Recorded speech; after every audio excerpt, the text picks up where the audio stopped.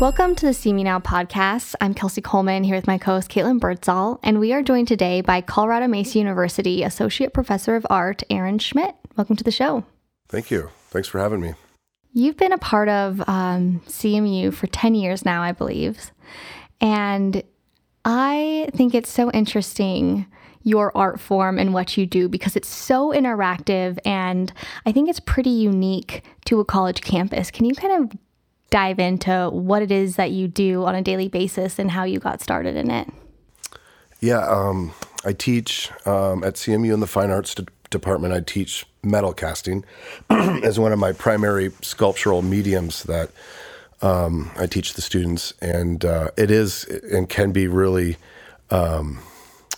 labor-intensive and spectacular to witness, because we are, transforming these stubborn materials, precious metals, sometimes bronze, brass, aluminum, iron, into a liquid state and transferring that into molds and casting things and making shapes of our original creations into sculptures. So when you say like on a daily basis, I think, most days we're melting something down and transforming it into an object that will last, potentially thousands of years. So, it's a fun job, and it's really rewarding and exciting to do. So it's not, I would say, very, like Kelsey mentioned, common art form. So what made you get into casting metals? Well, originally, as a child, my dad taught sculpture. So I was part of the college atmosphere and academia as a child, growing up in this foundry studio, art studio atmosphere. So I was exposed to it at a very early age. Not to say that I necessarily thought from the beginning of being exposed to metal casting, that's what I want to do. I want to teach sculpture just like my father. But at a certain age, I did make that decision. And at a young age, I was just able to dabble and play and use the mold materials and the different materials in the studio as like my childhood toys, essentially. And my dad occasionally would then see some creation I made with blocks of plaster or sand or something and say, oh, that might work. And we'll just do this and that to it and tweak it a little bit and cast metal into it. And I think I poured my first iron when I was about 8 years old. So I had a leather jacket on down to my ankles, and I was holding the holding device, the ladle full of liquid iron, and casting it. And so, that's how I got into it, right? And then I went to college for it, and it was probably in graduate school where I made the decision to commit to teaching. I was exposed to teaching as a graduate student, as a TA, and then also my own classes. And then, the rest is history. And I've been here at CMU now for 10 years. And counting. And counting, yeah. How about this appreciation for art? Because I think everybody can appreciate some sort of art, whether it's painting or a sculpture, but outside of your father, did you have all this exposure to all these different mediums? Because it seems like you're really creative how you combine all these different pieces and how you create what you do. Definitely. Yeah. Throughout the years and throughout my schooling, throughout my travels, I've been exposed to all different kinds of mediums and art forms. And metal casting definitely isn't the only sculptural practice that I perform or teach. Sculpture really is this, I like to tell my students, it's this wide umbrella that encapsulates so many different media and almost like sub-disciplines, if you will. Sculpture can be things that are video. It could be sound-based, it could be light-based, it could be performance, it could be carved out of stone, it could be cut out of wood, it could be made out of, earplugs or whatever. Sculpture can really be so many different things. So, I've traveled a lot. I've been to a lot of museums. I've been influenced by a lot of different contemporary and traditional artists. And I think my work reflects that in a way. If you've seen some of the stuff on my website, it's not all metal casting. Definitely also in graduate school there, I had a divergence from that kind of making for a while. So I've carved things out of stone. I've made things out of non-traditional materials. Yeah, I'm actually finding it kind of hard to describe what your art looks like, because it really is unique and fascinating, and it does have all these different mediums to it, and it's not just like, oh, here, not to say this is bad, but here's a landscape, I'm painting this. I feel like it's always different, and it's not necessarily identifiable as your art. Would you say that's true? Yeah, I think there's definitely a variety of types of work that I make that can be differentiated from one another. I would hope that there's a common theme that people might say, oh, that kind of looks like an Aaron Schmidt, or that's crazy enough. Maybe that's an Aaron Schmidt piece or something, like that. But yeah, I try to not only keep it fresh, to my viewer, but fresh for myself too. So I'm constantly trying new things and creating new forms and exploring new technologies in my artwork. Yeah. So when I came to CMU as a staff member about 6 years ago, I remember one of the first events I attended was Arttoberfest, which is put on by our art and design department, and it's awesome. It's right outside of our Jack Kephart Fine Arts building, and it's everything from, I remember there was students spray painting this wall, there was a green screen where they were filming different people, there was a steamroller out on the sidewalk, there was chalk art on the sidewalk. It was really cool, and it was all these immersive, there were students throwing clay, and you could be a part of all of it. And then, to me, one of the most fascinating parts of it was the iron pour that you and your students were doing. I had just never seen anything like that before, and it was art and it was performance. And I was hoping maybe you could describe a little bit about what an iron pour looks like for you and your students, for those that have never seen one before. Sure, yeah. Well, I'm glad you enjoyed it. Yeah, and we do that every year. We do our Arttoberfest. And every year, my participation has been the iron pour.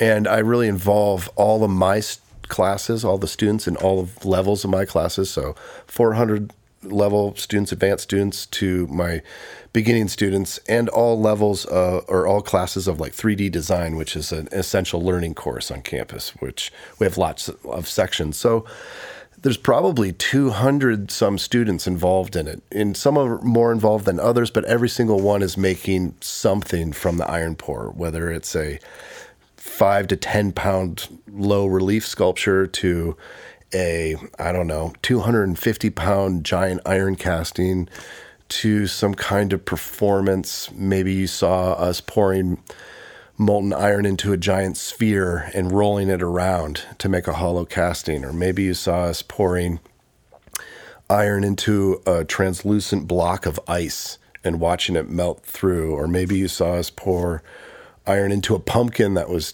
carved like a jack-o'-lantern and the iron came splashing out of its mouth. Those are all things that we've done different variations of over the years.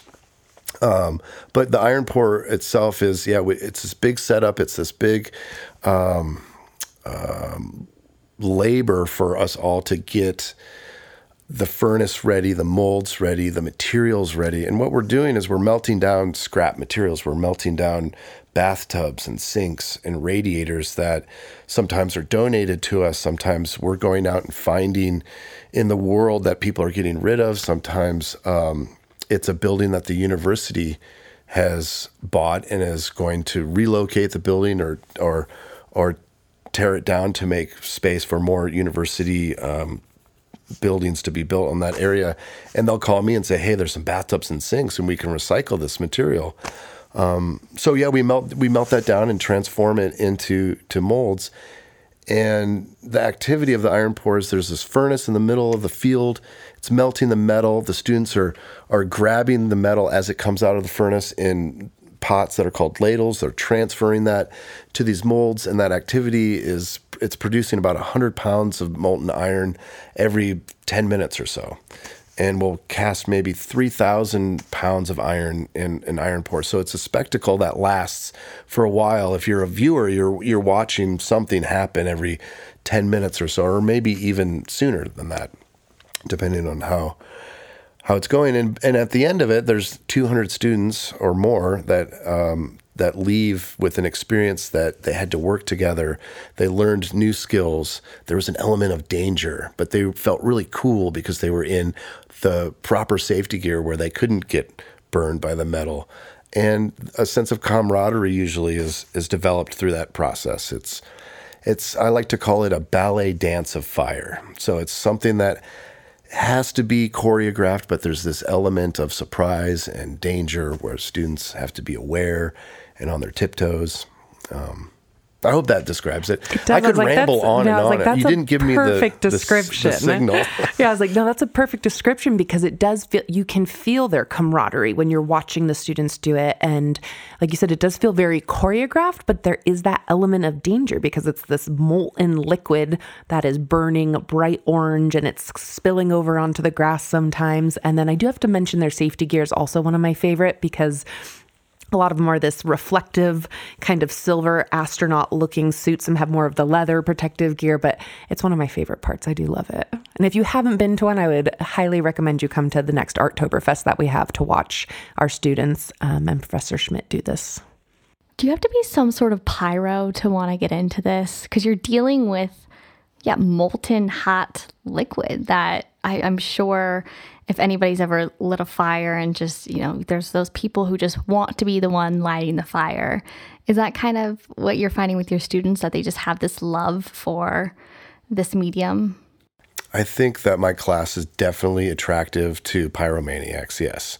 I think that some students that become really excited about metal casting and interested in it and take it further than one or two classes aren't necessarily pyromaniacs, but they might have found something in the sort of transformative quality of the process of metal casting that's really exciting. And maybe it's a section of their brain that hadn't really worked before, and they were now having to understand things from a positive to a negative. So there's also this like mold making thing that's happening, and you're trying to understand how to transform an object into a different medium sometimes, or the process itself can transform what the object's shape is.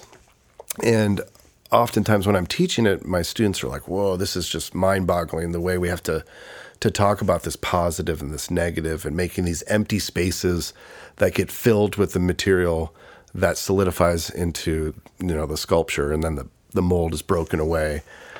So I think there's also aspects of that are really attractive to students. And then a combination of the two things, I think, is what really makes a good metal cast sculptor is one that is intrigued by the process of fire and somewhat drawn to it, but also one that's intrigued and drawn to the enantiomorph, the negative space that you're trying to transform.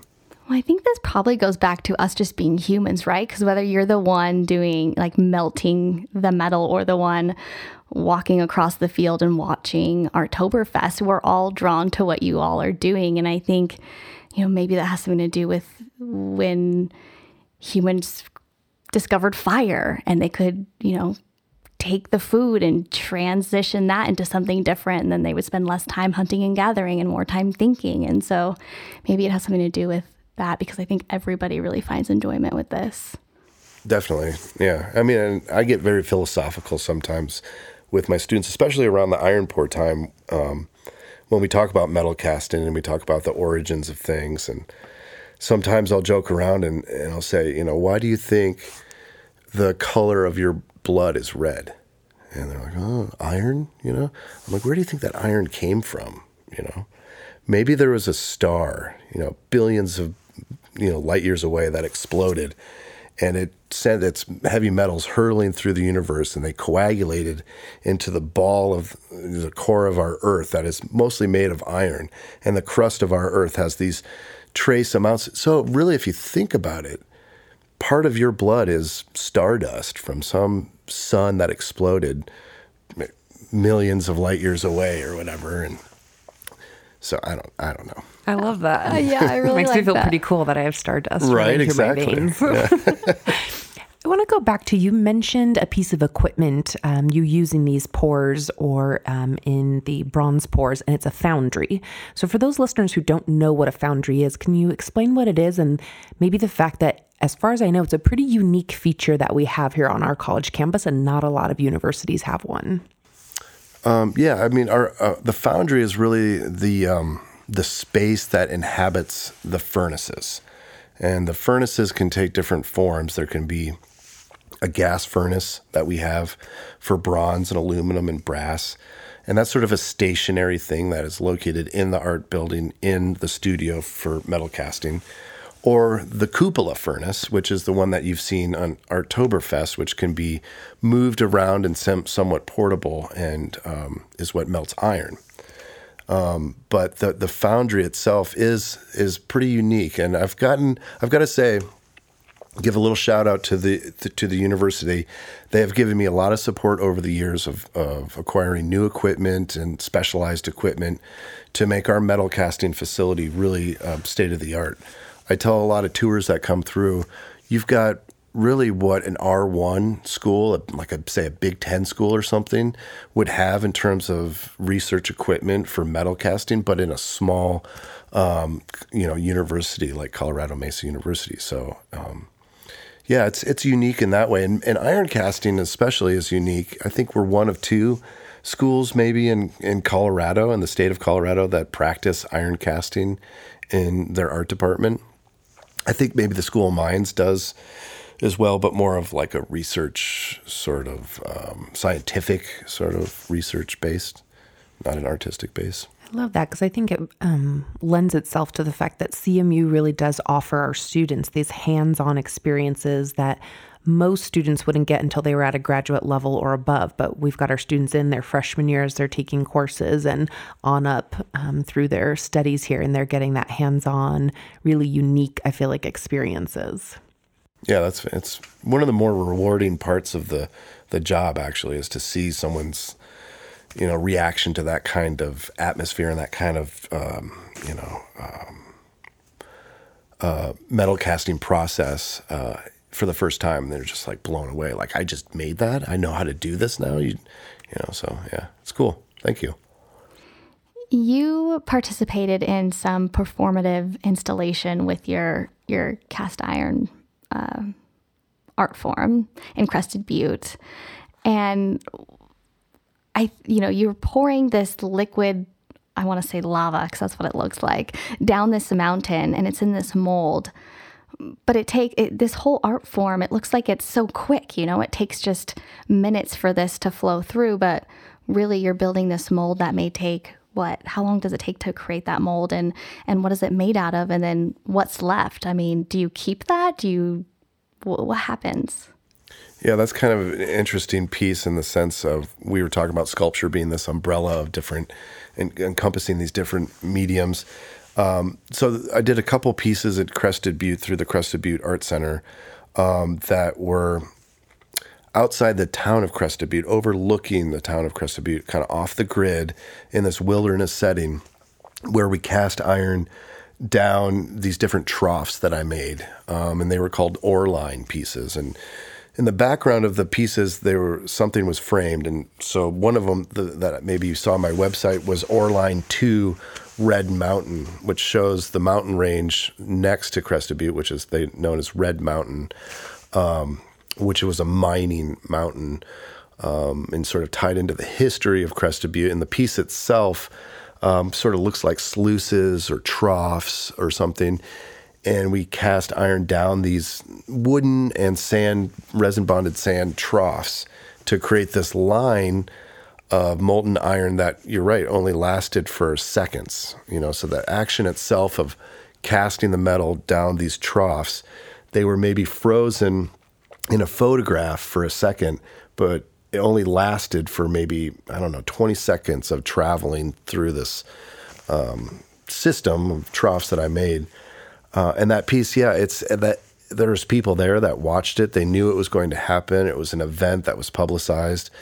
It was one of many performances that happened during that iron pour. And on that, there was actually artists from all over the country came to Crested Butte to have this collaborative iron pour through the Art Center. And some were local, some were from, Florida and Alabama. And there's several different schools there. But it was one of many performances that happened that day. But once it was done, that 20 seconds of metal casting and kind of the ooh and the ah of watching it flow down this trough, the piece was, it was just destroyed and taken apart, but it was captured in a photograph. So the piece really became, this performance, and the documentation of it becomes the commodity, if you will. If I were, to sell that piece, I'd be selling the photograph of it. Otherwise, it was about being there and seeing it. And then the iron it licks the ground and it, burns into the actual soil of the site for a second. And that's in the photograph as well. Well, and I think too, just you have to be creative in the way you created the molds, right? Like you're the one deciding what it looks like and how it flows. Is it going to be in one big circle? Is it going to be in these really thin lines that kind of sway like a snake? You're the mastermind behind creating what this metal goes through. Yeah, and it's unpredictable. It never really flows the way you can control it, but there's so many factors of the slope that it's going down, the rate at which you're pouring, and then there's things that are beyond my control. Who's pouring the metal? It's not, I can't do all of it, and so how fast are they doing it? But it came out great. And I did 3 of them. There were 3 different ore lines, and each one had a different thing in the background. One was Crested Butte, Mount Crested Butte. One was the Red Mountain. And then the third was actually maroon bells that you could see from really far away in the distance. It's beautiful. And we'll have that photo up on CMU Now on our social media, so everybody can see that great work. So you've been an artist since you were 8, 9, 10 years old, maybe even younger than that. So I know you've probably worked with a lot of different materials and have worked on a lot of different projects throughout your time.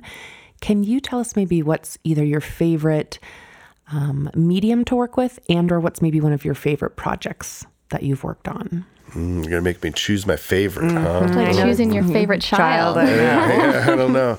I've done some really interesting stuff overseas, and I like to tell the story about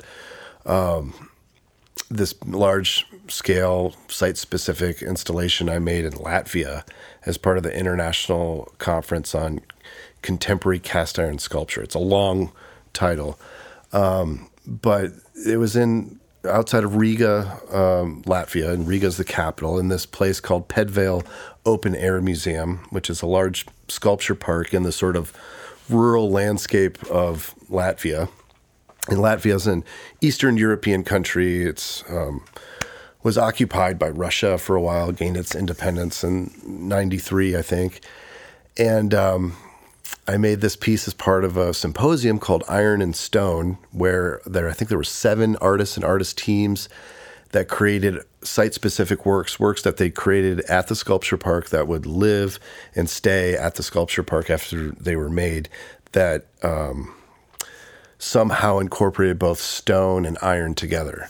And we worked for 5 weeks. I brought a couple students from CMU with me to help me, and created a piece I called Meteorite that was it's still there, that is a 7-ton granite boulder that looks as though it is the meteorite and has crashed to the earth and dug a trench and ended in a splash of iron that's frozen. So cast iron sort of skirt of metal splashing up from the ground around it. And I think that was like 4,000 pounds of iron. So it's this massively large scale iron, stone, and earth kind of sculpture.